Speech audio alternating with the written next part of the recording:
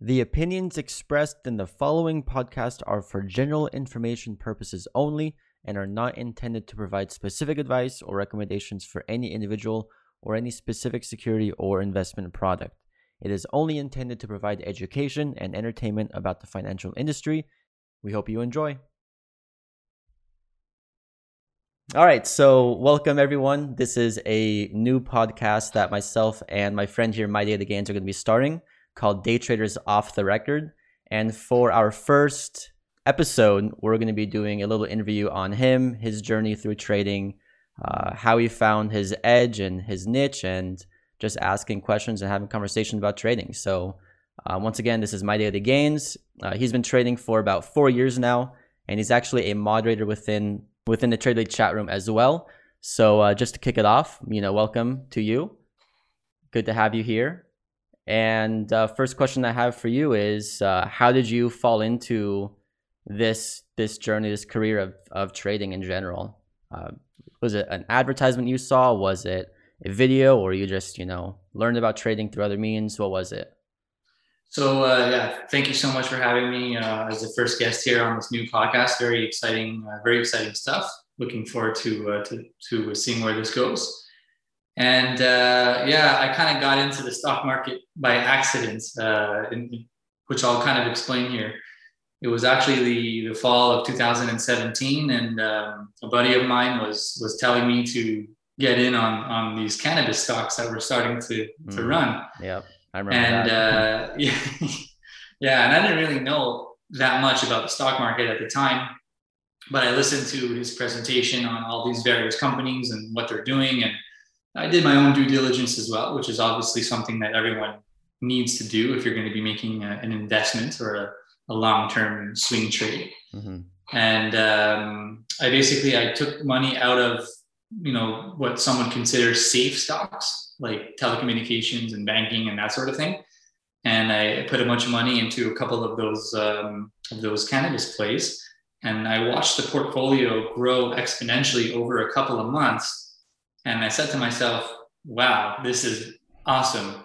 If I could do this, one time, then why can't I do that over and over again with other stocks?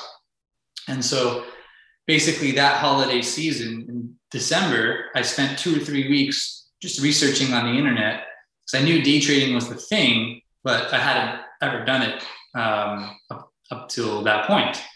So when you start Googling how to day trade, you know how it is. You see the same people over and over again, the Tim Sykes, the Ross Camerons of Warrior and that sort of thing. And I didn't join any of their communities, but I did soak up a lot of the videos on YouTube. Mm-hmm. And I find that for anyone who doesn't know anything about day trading, it's actually not that bad, because you get to learn the lingo and the language of day trading. Yeah. It's a language in itself. But then when I dove deeper into YouTube, I actually came across you. Mm-hmm. And oddly enough, you had a video that was saying what your top 5 or top 10 cannabis picks were. And I had my investments exactly. And I had my investments already going. And I watched, that led me to watch some of your other videos. And I thought to myself, like, compared to those other, gurus, you weren't doing this like flashy marketing kind of thing. I found you were just more real and down to earth. And after watching 5 or 6 of your videos, I said, hey, I'm going to join this community and see what's going on. And that's kind of my start into the day trading world. Cool. So you said that you had moved money off of these telecommunications plays into the cannabis plays, meaning that you already had an account, or how did that account start in the first place? Was it a retirement account? How was it funded in the first place? Yeah, and that's a good question. And a lot of people, they see someone start with like 15 or 20 grand, and they're like, well, how did you get that money? And it's obviously a very valid question. But in my case, I had a real estate investment or 2 from early on, which I basically just saved money for my whole life. Like, I wasn't that kind of guy that was going out on weekends and buying bottles at the club and, just wasting money kind of thing. Mm-hmm. I was very frugal and good with saving, which led me to buy a property at a very, very young age, pre-construction. Made a decent chunk of change from that transaction. It was like a 3 or 4 year thing. And with that, I was able to, not with my own expertise, but go to someone at the bank and say, hey, I have some money. I'd like to put it into a portfolio or a fund. So that's what I did with those real estate gains. But when you invest in telecommunications and banking, it's really just like watching paint dry. Yeah. You know, you can't log in every week because really there's not that much going on in terms of the way of there's no volatility. Yeah. So when I put that money into the cannabis sector and kind of seeing it skyrocket after like a few weeks, you're kind of just mind blown. And that basically got me to start researching how to day trade from there. Yeah. So that means when you started out, you were mainly long biased, of course, right? Because you're investing into these long-term swing trades, and now you're mostly known for being a short seller. So it's kind of interesting to see that massive shift. What happened after those cannabis plays? Like, did you sell on time? Like, did you cash out at the appropriate time, or how did that go? Like, how did you navigate a whole new market like that? So there's a lot of great questions in there. And again, at the time, I didn't have really any experience at all. So selling 100% partials or scaling out were terms that I was just not even aware of. Yeah. But the buddy of mine that got me into the cannabis sector, he was kind of saying, okay, well, on this date, they're going to the New York Stock Exchange, or on this date, they're going to be announcing their earnings, this and that. So I kind of had a little bit of guidance from, this guy was in from like $3 or $4, and, he's well on his way to $1 million in that position. And so, it's pretty nuts. But to have that guidance, I did manage to sell most of it on the way up, and I sold the final 20% of that position eventually at break even. But I was able to make a good chunk of change from it, and actually sold $3 off of the all-time highs right before the bubble burst. What stock was that? So that was CGC. CGC. How high did that one go? Do you remember? On the Canadian market, it topped out at $73 or $76. Wow. Dang. And I sold a fifth of my position, and my average was about $22. So wow, that's really good. It was definitely life-changing, and it also allowed me to comfortably fund my day trading account afterwards. Instead of, the expression is, if you're going to be day trading, you should trade with money that you're kind of like willing to lose. 100%. So to be able to start trading with money that was just created out of thin air through the stock market. That's how I got started. And yeah, the funny thing is, as you mentioned, I did start out, going long, and I was in your community from January or February 2018, somewhere around there. But personally, I was not able to kind of get in tune with your strategies. And that's the funny thing about trading, is that just because the strategy doesn't work for me, doesn't mean that it won't work for hundreds of other people, because at the end of the day, it's all about your personality. Yeah. And I just thought that these small cap stocks they're just struggling companies that are, quote unquote trash. So I couldn't come to terms with like buying shares of it. You know what I mean? Yeah. And also I got, like a lot of new traders, I got caught in that issue with buying breakouts. And so did I eventually. So you went through that, but you kind of tweaked your strategies accordingly to never do that again. Whereas I tweak my strategies. Well, if every time I'm buying here, I'm losing 7 out of 10 times, then doesn't that mean that if I'm shorting here instead, my win rate might also be 7 out of 10, Totally. And so that kind of led me just down the other,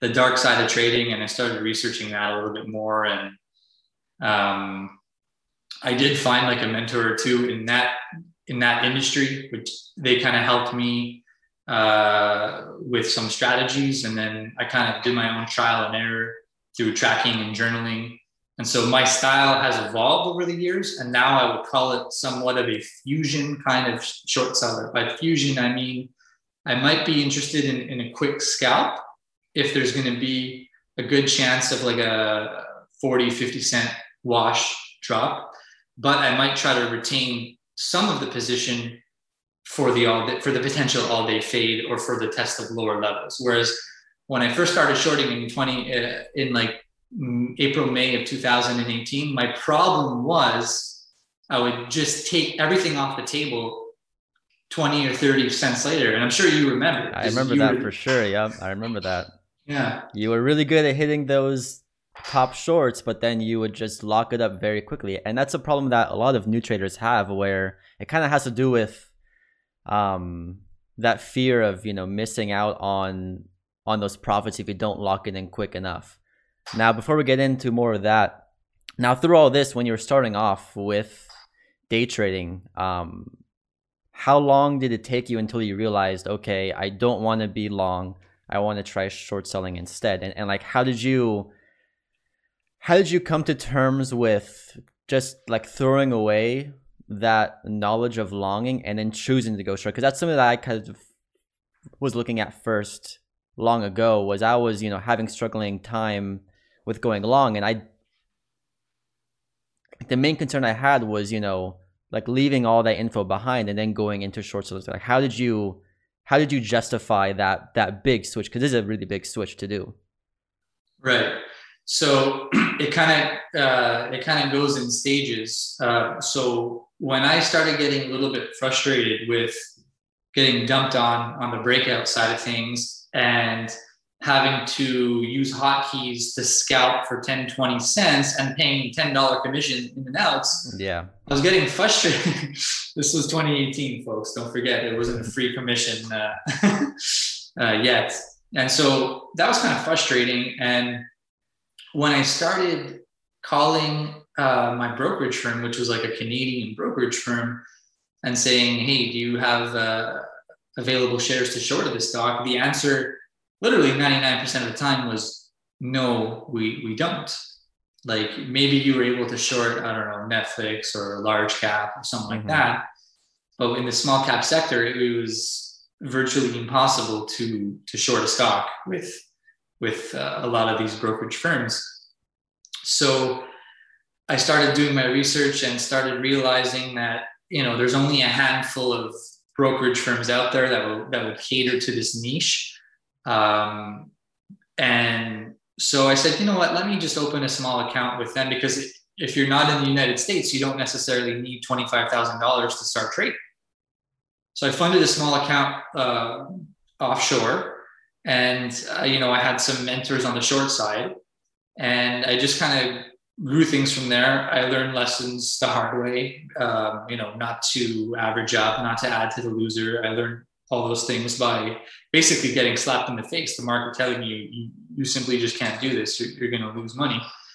And to get back to one of the things you asked, I wouldn't say that I ever threw away the knowledge from going long or from trying to buy breakouts and that sort of thing, because everything that you do in the journey, it never goes to waste. You basically, it's all screen time, right? Because I was there every single day, every single morning for hours on end, watching these stocks play out, watching how a 1 million float stock trades differently than a 30 million share float stock, watching how a stock that's going to forecast to put in 200 million volume on the day trades compared to a stock that hasn't put in much volume at all. And so just by sitting there and watching time and sales and watching hundreds of stocks play out, I mean, nothing is a waste. Okay. If that makes sense. Yeah. No, definitely it makes sense to me. So as far as the strategy that you've kind of built up now and the niche you've built up now, how would you kind of label your trading? Is it mainly technical, or do you have lots of fundamentals like thrown in there? Because I know that lots of short sellers like to read filings to see if there's offerings on the table, warrants on the table. Is that something that you do often, or do you mainly focus on reading tape, reading level 2, looking at resistance and that stuff? Yeah, that's a good question. And while I do try to have a general awareness of the fundamental side, so the filings, it's not the most heavily weighted thing. It's more like an added bonus. Like Yeah. if I find stuff myself, or if I hear chatter from other contacts that, okay, such and such company has like a $75 million at the marketing offer that they're allowed to just drop anytime, it might kind of hint at the fact that today's gap up may lead to some possible dilution. So it helps, but my trading is still based on mainly on the technical analysis of the chart, as well as kind of real time momentum, and also the shift in psychology, the shift in when there's a moment when the long bias traders are kind of sitting there wondering, oh no, what's going on? Will this stock ever come back to those highs? And kind of blending that fusion. But yeah, first and foremost, the technical analysis. So something that, and it's the same for you and a lot of people, but we look at the daily chart for the past year, for the past couple of years. If it's in the midst of a run, we could be looking at yesterday's action. We could be looking at the last 5 days, levels from the last couple of days.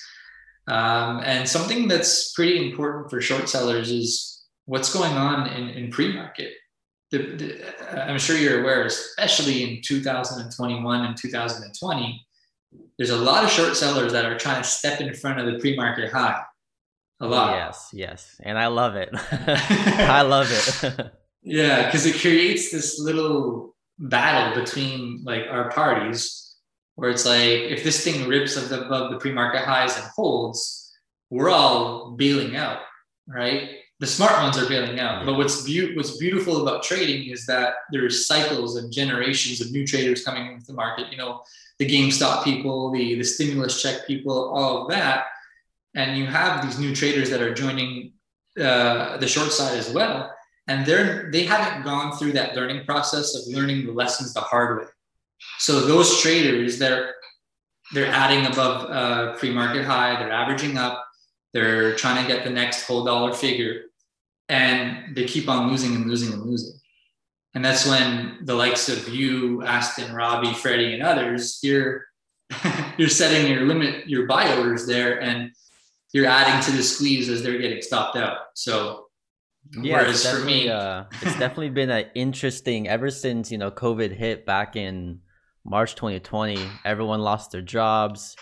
A lot of new people came into the market, and you could say that a lot of them went, you know, long buys because it's the easy thing to do. But at the same time, a lot of guys went to go short, and, you know, like you said, they didn't learn those hard lessons of knowing when to stop out. Because mainly, like, one of the biggest things with going short is that you could lose everything on one trade. It's not as easy to do so with long. Like, yeah, it's possible, but it's not as quickly to happen. So it's very important for short sellers to kind of understand when to be wrong. So next question I have for you is, like, say, like, how did you accept the fact that you wouldn't be right all the time on most trades? Because that's something that a lot of traders have a very hard time doing. So, like, how did you kind of rationalize that fact that, like, you have to cut losses on some trades? It's never going to work out. You can't just hold and hope, because if you do that for, you know, your position, you could blow up in one trade and you're wiped out completely. Yeah, I definitely hear that. And there's a lot of traders that learn the hard way and they lose everything. Or you hear stories of guys that, you know, they made like 100 grand in their account, and then one trade kind of brings them back to PDT, and it's really devastating to hear those stories. But so one of the things I did was I never really worked with like a very, very large account, because again, in Canada, there's no PDT. Mm-hmm. So this is a fun fact, but I actually never used a day trading account that had more than $10,000 US in it, because I didn't want those kind of things to happen to me. I didn't want to grow an account to 100 grand and then in one bad trade, lose it all. So a couple things that I did was I set a max daily loss at the brokerage firm, which it's just a figure that you choose. And essentially it's supposed to protect you from those possible disasters. So let's say you're having a bad day, like something could be going on in your personal life that may affect your trading. And if it does, and you take a bunch of poor trades and say you're down an amount of money that's a lot of money for, considered a lot of money for you or your trading account, your brokerage firm just cuts you off and says, that's it, that's all, no more trades for you. So that's there to protect the traders. And also, to rewind a little bit, if we go back to the summer of 2018, I don't know if you remember this, maybe you do. There was a couple of stocks, AWX and GBR. And these stocks, again, we don't have to like drop names or anything like that, but there was rumors of specific groups of people based out of the Bahamas that were like buying up the entire float of the stock, which it turns out it was perfectly legal because they filed the paperwork. Yep. And it caused these low float stocks to go from like $5 to $30. And this was kind of, because I wasn't around during the shipping fiasco of Dries. Yeah, that was like 2016, 2017, wasn't it? I don't remember what year it was, but yeah, I remember. I mean, everyone knows Dries. It went from like 3 to 100, and then it brought all the sympathy plays along with it.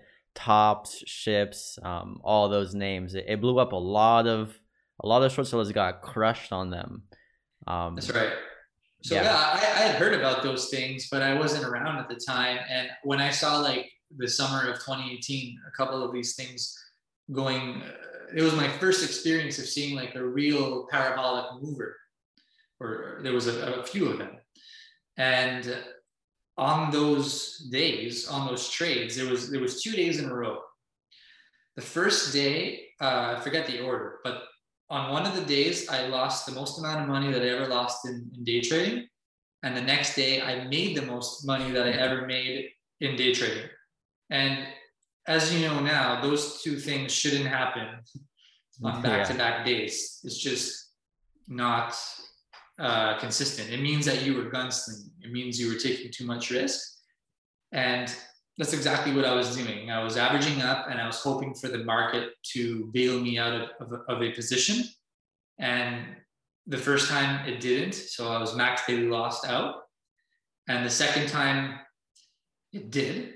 But if you're sitting in front of your screen and you're saying, oh, please God, there's got to be a Kraken. We've got to take those $7 bids out. Otherwise, it's going to be another max daily loss. If you're having that kind of moment in front of the screens, and there's something terribly wrong with your behavior and your trading. And then I found like the Mark Douglas books and the sample size approach. And it's not about your next one trade, it's about your next 100.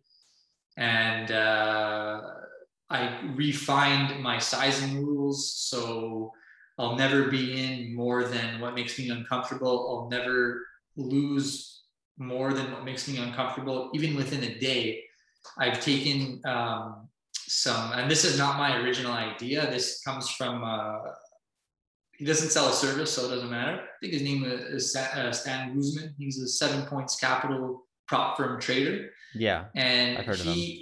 Yeah, and he had this thing where, say you have a max daily loss.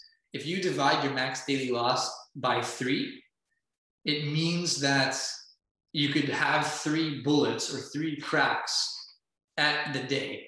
So if your setup is forming and you're going to take a crack at that trade, if you lose that trade, well, you still have 2 more possible setups, 2 more bullets in the holster for you to take another trade, whether it be on that stock or another.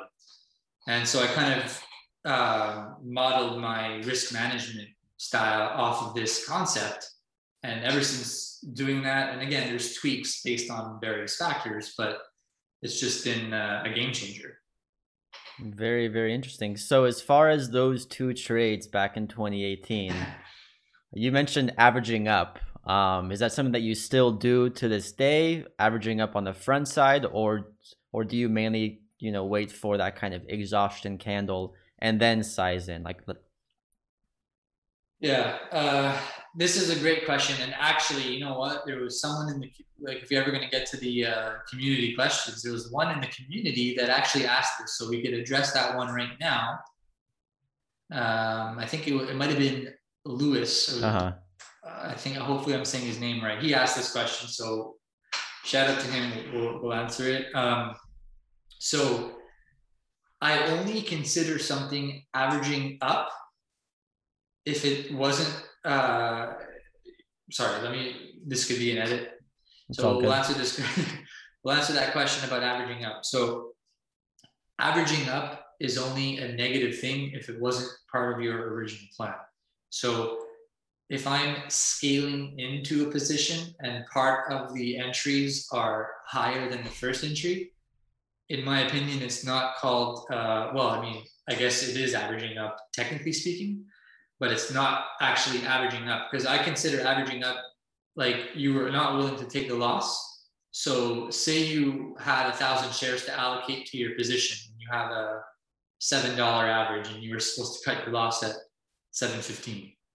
For argument's sake, in this example, it rips by $7.15. You didn't have your stop in place for whatever reason, which you should have had it, and now it's going $7.50. Now it's going $8, and you're saying, okay, well, let me add another 1,000 shares at $8, so my average will be $7.50.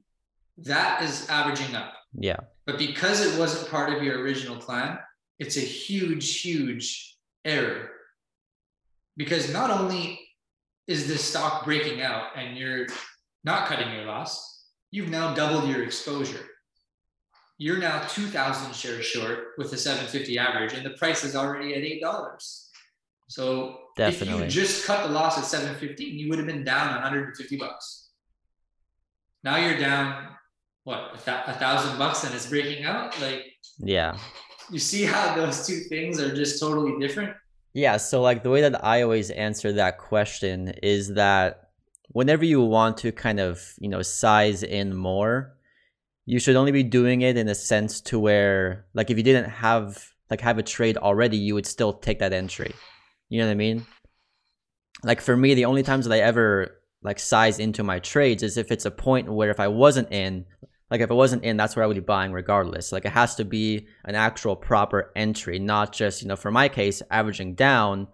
What I've learned over time is that like when I do like recklessly average down, usually what I'm doing is I'm just trying to find the bottom, like have my average drop down to kind of save myself. And now what I do is I don't really average down anymore at all. The only time I ever size in is when I'm winning a trade. And like for me, like I said, is like, for example, let's say that I buy a stock in like the first bounce off of daily chart level. At the time that I will average up, like is when it has a break over pre-market high, then I use that level like to size in more shares. Like if I wasn't in the first place, that's where I'd be buying anyways, Yeah, like the main thing is that you just want to make sure that like you have to have it, number one, like be a part of your plan and not just, recklessly sizing because you want to save yourself. That's the most dangerous thing. You have to make sure it's, sizing appropriately according to your overall strategy. Which is something that, lots of short sellers will just, size up recklessly because they want to be saved by a flush. When if they do that and it keeps running higher and higher, now they have, thousands of shares at a terrible average, and like no matter what happens, they're gonna have to either take a loss or get stopped out by the market. So yeah, like the main thing is, you have to make sure you would only be buying or selling there in the first place if you didn't already have a position. That's like the most important thing, I think. Because then it's just a bad trade. No, it's like the market could reward bad behavior and bad habits by bailing you out of a trade. And that's what's so dangerous about trading sometimes, is that you might do every single thing right. You might have followed every single rule that you have, and you still have a red trade or a red day. But in my opinion, is that I'd rather have a red day like that than, break rules and whatnot. And for the trader that breaks these rules and averages up recklessly or averages down recklessly, hoping for a bailout, uh, it might work 9 to 10 times or 4 or 5 times, but the problem is that the one time that it doesn't work, it'll be enough to take you out of the game. That's basically the problem. And I want to ask you something actually, because this is something that I struggle, I guess, with this particular notion. But using you and some other prolific traders in our community, you seem to be able to add to winners with such ease. But when you add to a winner, your average, your cost basis is going up. Psychologically, how do you deal with the fact that your average is going up, knowing that, okay, one big sell off and you could be kind of back at square one with your average? I have a hard time with that. Yeah, so I mean, it just comes down to the fact of being confident within the overall move. Like for me personally, the only times I ever want to average up is when I have really good confidence that there's a big short squeeze occurring or there's a big catalyst that's causing this big move. But really, like for me personally, when I do average up, like yes, my cost basis is averaged higher, but no matter what, there's a plan in place in case it does fall apart. Because like the main thing for me is that like when I am, sizing up, like you still don't know if the trade will be a winning trade, which kind of means that you have to almost, like raise your stop level higher, because if you don't and it falls apart, now you have a lot bigger loss than you kind of expected, right? So for me, like for example, if I have, sized into a trade at first at $3, it breaks out over pre-market high at 350 and I add using that 350 level, like now the max level that it has to hold is at 350 level, because if it breaks below that, now the overall thesis is broken. Like now the whole chart's kind of broken down, so I have to just leave the stock knowing that now it's not going to be a solid trade anymore. So I don't know if that helps explain it correctly, but if not, ask away again.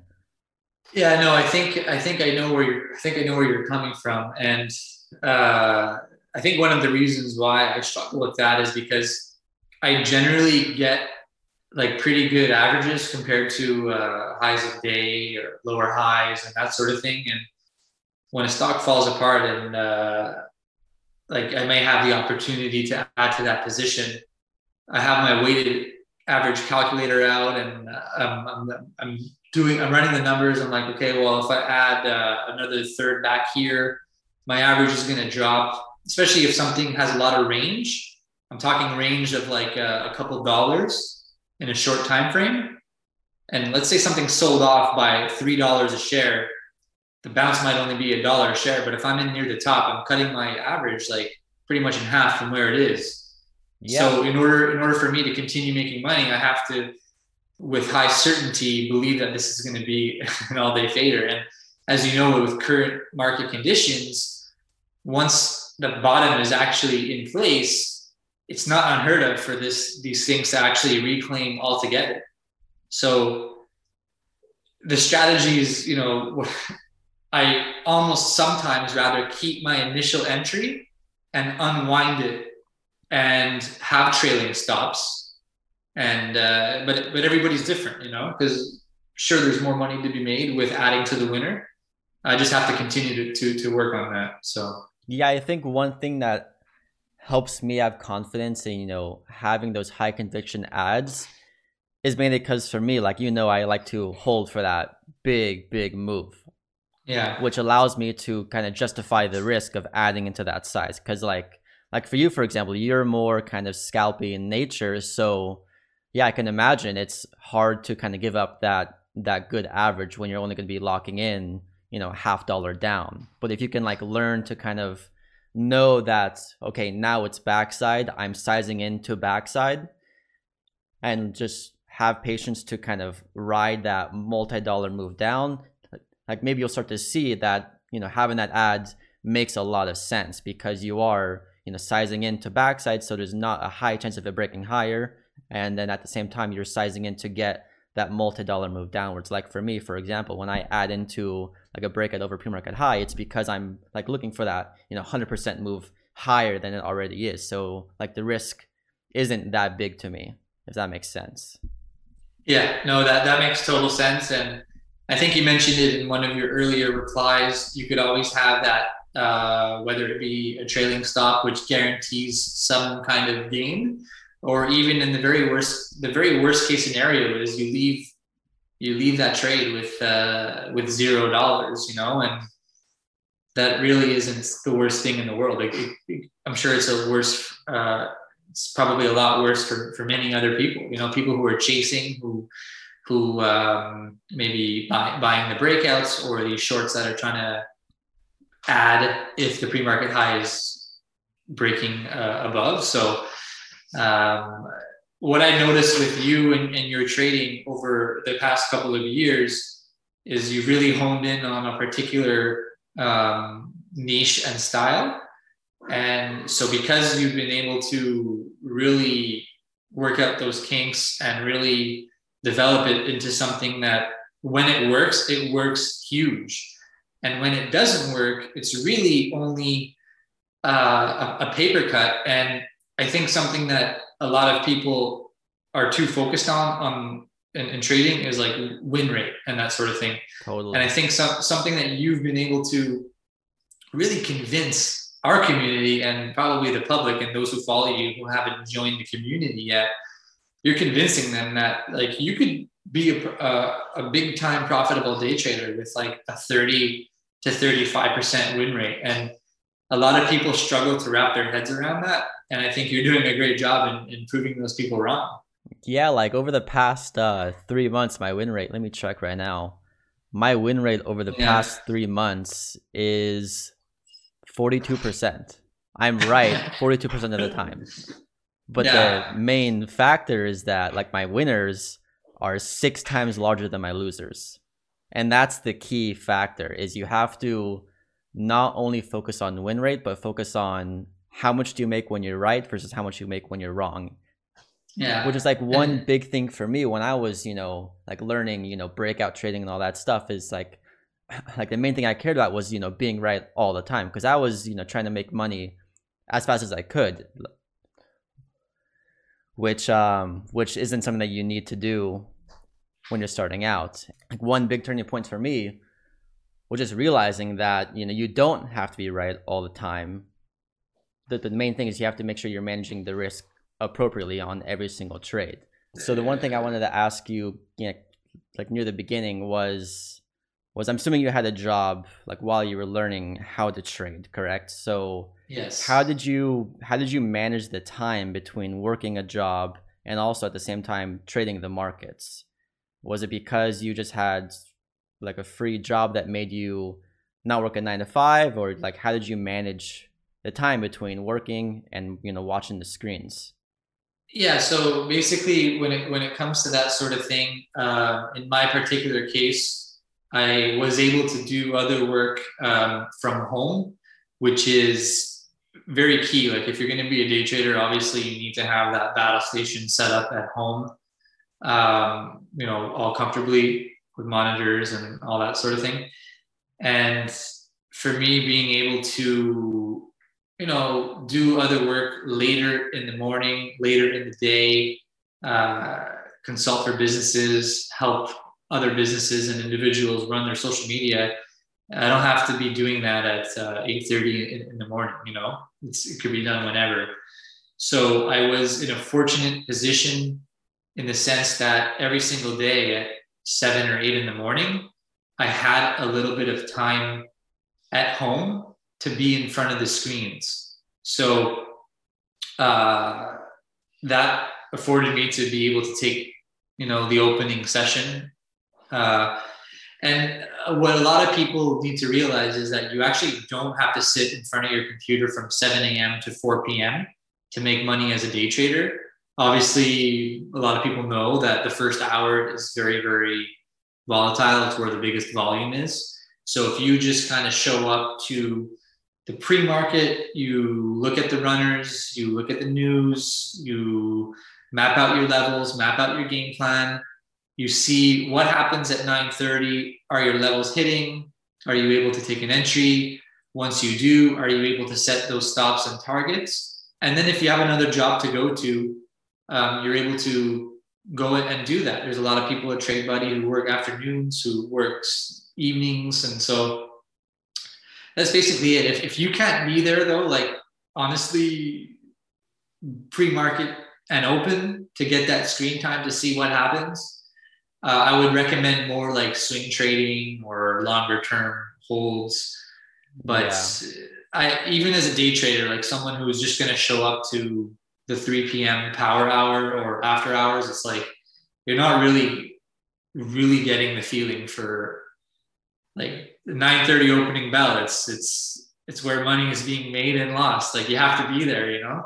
I totally agree. It's kind of one of those harsh realities that people don't want to hear. But I mean, almost if you want to be a day trader, you have to find some way to make time to show up in pre-market and, you know, the first few hours of the day. Because if not, yeah, you can watch on demand, like you can watch recordings of the price action, but if you're not there, like what's the point of even watching that stuff in the first place? So I mean, yeah, like one way to kind of sidestep that is to more look at swing trading, which is still, you know, extremely profitable if you do it right. It takes more time with the moves to occur, but yeah, like if you want to be a day trader, you have to kind of find some way to make that time. And for me, when I was starting out, I was back in college, and what I did was just make sure I had my classes all started after, you know, 10 a.m. You know, make sure I have the first 4 hours of the day, like make sure I had like the morning time just to watch the markets. Even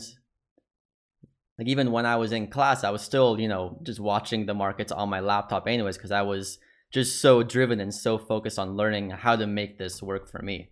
I think that people, you know, if you're able to have another source of income via part-time work or other sorts of things, it's actually going to help your trading, in my opinion, because it alleviates the pressure. Too many people, they come into this market and they're like, oh, I'm giving myself 2 or 3 months to be profitable. I have to make money, or, you know, I won't be able to quit my job, or maybe they already quit their job and they're like, oh, I'm going to make this work. It doesn't work that bad spot to put yourself in. Like if you're a new trader and you have a side income, keep that for as long as you can until you're absolutely certain that you can survive off day trading. Because number one, like you said, it's gonna just make yourself not as stressed, like to make money today, which is one big factor for people losing, is they focus on making money, not making good trades. And when you have a position where you are, you know, like trading to make, like you're trading to make your monthly rent, you're going to always be worried of taking that risk because you don't want to take the loss, and you'll be just worried of missing out on those profits, so you lock it in super fast. So yeah, you know, it's a very good point that you brought that up. You know, having that side income is super important when you're learning how to trade. So even if you're at a point where you're like profitable and your account is growing, this and that, even at that, I would still, whatever else you're doing to earn income, I would still keep that for a little while, because there are such things as like hot streaks and things of that nature as well. So even me, like 4 years, it's my 4th year into this journey, and I'm still kind of have a couple side hustles and this and that. And trading will doesn't necessarily need to be your one and only primary income source. Like unless I get to a point where I'm literally making, you know, hundreds of thousands of dollars per year for like 2-3 years straight, then I could say, okay, I think I made it. I think I could wake up in the morning and after the trading session, that's it. That's all. I don't have to do anything else, you know? Yeah, it's a good point, because, you know, like when it comes down to trading, like once you have a strategy that is profitable, you can only trade for 3-4 hours a day max, and like you still have so much time in the day to make more money if you need to. And like, you know, why not? Like if you have all that time freed up and you have a side hustle that you can like have and do, like having that side income is a really good way to help you make sure that you're trading smart and not just focused on making ends meet. You know, it's a huge factor for traders. So, you know, leading from that, like what's your morning process as far as, you know, waking up, looking at the screens? Like, is there like a morning routine that you have prior to coming to the screens, or what do you do for that? Yeah. So yeah, I mean, routine is everything when it comes to being a day trader. Basically, every morning is roughly the same, and it should be, because we're day traders are creatures of habit, and if we do something that's outside of our habit, it might mess with our day. Maybe it's superstitious, or I don't know, but it also stems back to discipline, because being disciplined in the market means being disciplined with the actual trade itself. But being disciplined as a day trader is not just about the trade that you're taking. It's literally about your whole life. Yeah. Like ever since, the better I've gotten at day trading, the more I care about what I eat, the more I go jogging and literally stuff like that. So my day, starts at 7:15 in the morning. And I have a couple of day trader friends that I have like a little group chat with on WhatsApp. And, Sean M, you know him, and a few other guys. And literally everyone has a routine. And we say, hey, good morning, guys. And right away they're saying, oh, go enjoy the walk with your dog. And, like they know that's what I'm doing. Get some fresh air, circulate the blood by walking, and then come back in, get the coffee going, and then sit down at the screens and see what's popping and why. So reading that news PR, and then kind of narrowing down what I think I might be interested in playing, trading that day. And how I do that is actually based on my statistics. So knowing your numbers is also one of the most important things as well. So what I mean by that is I do much better with stocks that are priced from $5 to $10 versus 1 to 5 or 10 to 20. So if I see 3 or 4 gappers in the morning, 1 million to 30 million float with news PR, with volume, I'll gravitate towards the ones that are priced $5 to $10 more so than the gap up from 1 to 150. For whatever reason, I just can't get a handle on those. So it's like you play to your strengths. And how do you know those? How do you know that stat? How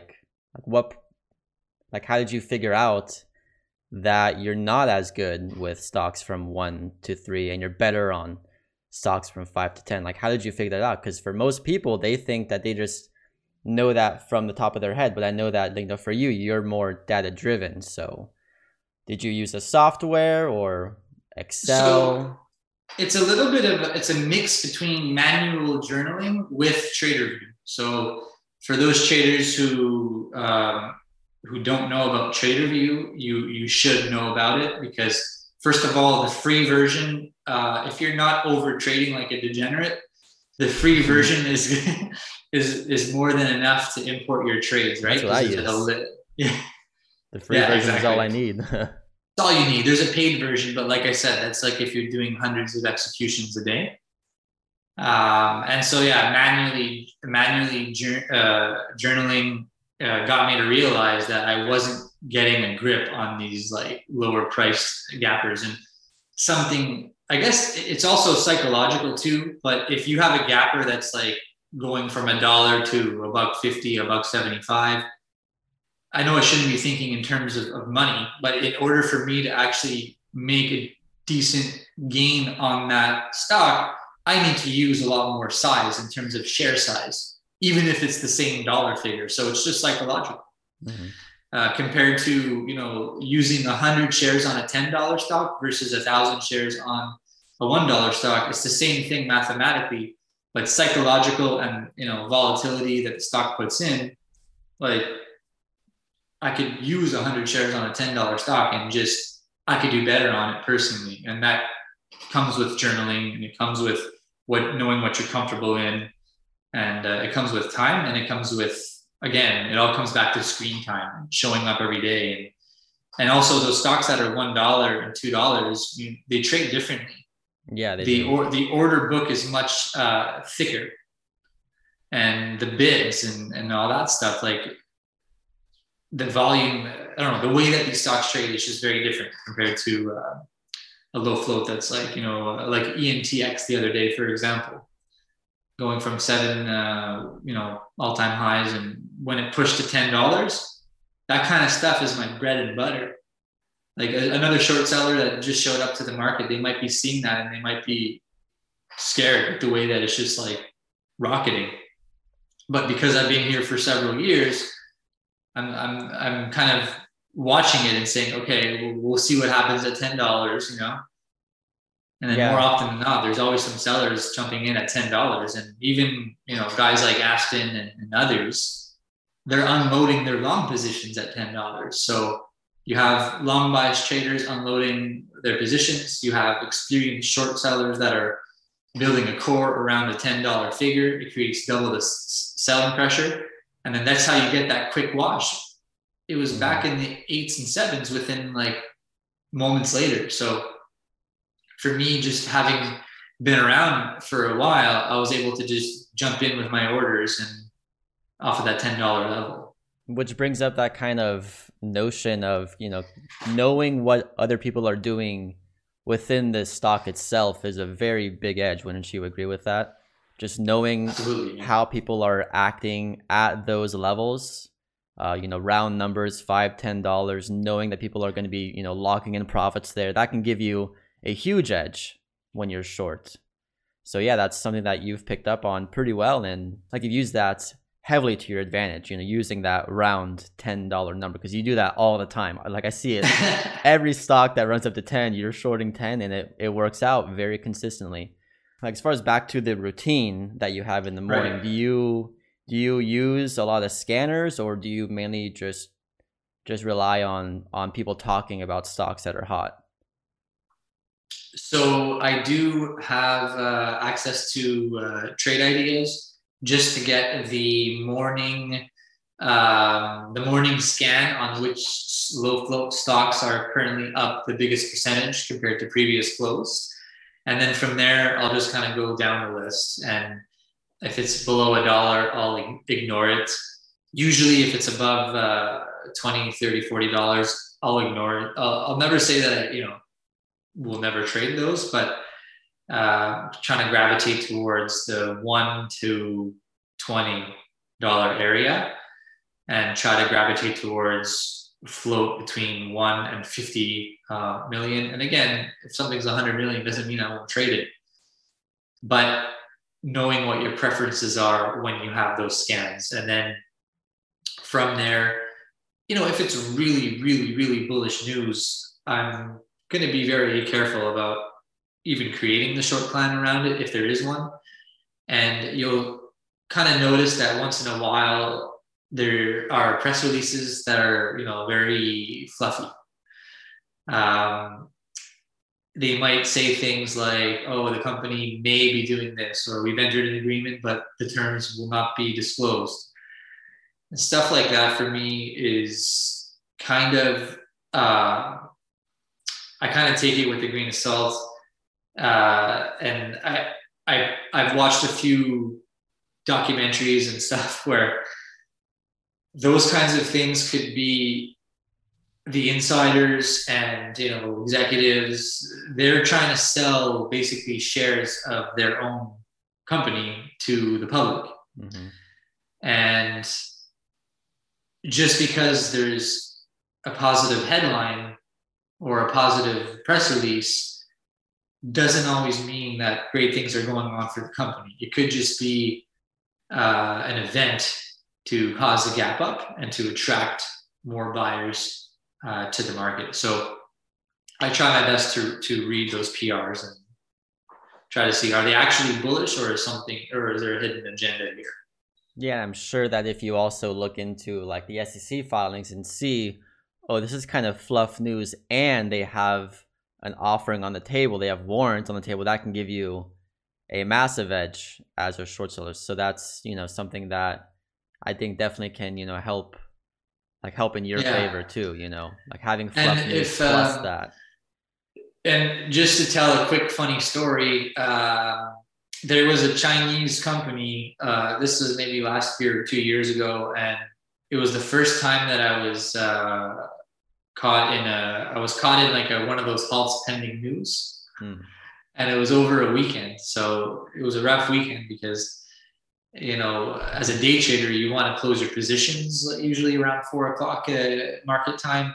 Maybe here and there, you might have a little position to scale out in after hours, but for the most part, you're done the same day. So there was this Chinese company, Low Float. The PR was that they acquired a piece of art, like a painting. I don't know if you remember this. Yeah, I think I do remember this. Wasn't it like I want to say it was like some Picasso painting or something, but they didn't actually acquire it. Wasn't that something like that? And like the company wasn't, I don't think it was a company that was in like the art and culture game. Like it might have been a pharmaceutical. I don't remember the details. Yeah. So I remember I'm just saying like, so it's very sketchy, and had an afternoon run, and I might have been, you know, I was pulling up the chart. I'm like, okay, let me take a feeler here, you know, off the $10 level, sure enough. And it rips to $12. And I was getting back to those earlier conversations about like not averaging up and not stepping in front of the train with your full size. I was just in with a feeler. So I wasn't averaging up. I was just in the motion of scaling in, the process of scaling in, or potentially about to cut that starter if it continues ripping and then wait to reassess at a higher level. But it got halted pending news. So it stopped trading. You couldn't trade it. And in the back of your head, you're like, oh no, I hope it's not a T12 like Elfin had. Because if it's a T12, then your money's literally frozen for months. Luckily, it wasn't a big chunk of the account or anything. So even if it was, it would have been okay. But to go into the weekend, halt pending news, no resume time. So I'm like that guy on StockTwits and Twitter now, like reading for the speculation, reading for the hype. And if anything, as a short seller, I kind of had a hunch that if this is going to reopen, it's probably going to reopen lower, but probably isn't a guarantee, right? So I'm waiting for Monday morning and thinking to myself, oh no, if this thing, and there's no stop losses in pre-market, as you know. So if this thing opens up at 7 a.m. or 8 a.m., I think I set an alarm at 4 a.m. just in case, because some things might start trading at 4. And I'm like, wow, if this thing opens up at 15, like, I'm going to lose like a decent chunk of the account, you know? Be 50% of that position. Yeah, exactly. So luckily, I think after 8 or 8:30, the thing opened at $4. Very nice. and it might have bounced back to like 7 or 8 or something, but I got out like right away. And it turned out to be one of those scenarios where the market, I was in a losing position going into the halt. And the market bailed me out. So would you say that was a good trade, or was it just a bad trade that happened to win money in the end? Yeah, it was definitely not a great trade. The starter was okay, but I may have let it get away from me more than one should have. And the market bailed me out, but it made me wait a whole weekend to suffer through those emotions of like, wow, this could open where it stopped at 12, or it could reopen like higher if they actually confirm the news is legitimate and more buyers pour in. Because pre-market is illiquid. This thing could rip to $20 for all we know, right? Yeah. We've seen crazier things happen. And actually in December, so just a few months ago, same thing happened. It was on UUU, and this is quite funny, but I had the largest trade of my career that day, but it actually came on, you know, a very solid trade. But it halted down pending news and it reopened a couple bucks lower. So the market rewarded me, but it was still a very good trade, because had there had been no halt, it was still like poised to be an all-day favorite. It already put in those signs, but the market kind of rewarded it by opening much lower. And I was waiting for my final cover, like several dollars below my average. And I was at a point where I knew what my record was from the summer of 2018. But if you recall, that was on the back of 2 days where I was just bad habits, right? letting the market bail me out. And and I know you should never do this as a trader, but I was looking at the P&L and I said, I'm only $5 more away from breaking the record. I'm covering at like 466 or whatever it is. If I cover at 490, I'm only going to tie. So I'm going to, and traders don't do that. Don't look at the P&L and let it influence you. But I wanted to break the record on the basis of it being a good trade and not total garbage, you know? So let me ask you, how much lower did that stock go after you covered? It was a bottom tick cover, actually. Oh, really? It was, maybe like 10 cents lower, and then it bounced. But it was all probably like a fifth or sixth of the position. Mm-hmm. That's another thing I'm working on. Like when I'm doing these bottom tick covers, I'm literally not working with that many shares left. Like I want to be able to bottom tick and have like a good chunk of that, like a third of that position in bottom tick. Mm-hmm. When it's like a fifth or a sixth, you're like, it's not the greatest, you know, when you're already mostly out. Mm-hmm. Yeah. So, you brought up something very interesting to me when you were talking about your morning routine and being disciplined. And you said that, when it comes to being disciplined as a trader, you have to also have discipline outside of trading. Was that something that you kind of knew off the bat, or was it something that you kind of learned as you were trying to build up your disciplined trading? Because you said you go on walks every morning, you do your daily routine. When did you figure out that that was a proper and required thing to do to build up that consistency? So the podcast was getting quite a bit long there, so we decided to split it up into 2 parts to make it a bit easier to ingest as a viewer and listener. If you enjoyed this section, then please make sure to leave a like, leave a comment down below if you have any suggestions of topics we should talk about or people we should interview in future episodes. And we'll see you in the next episode. Thank you so much for watching and listening, and hope you enjoyed.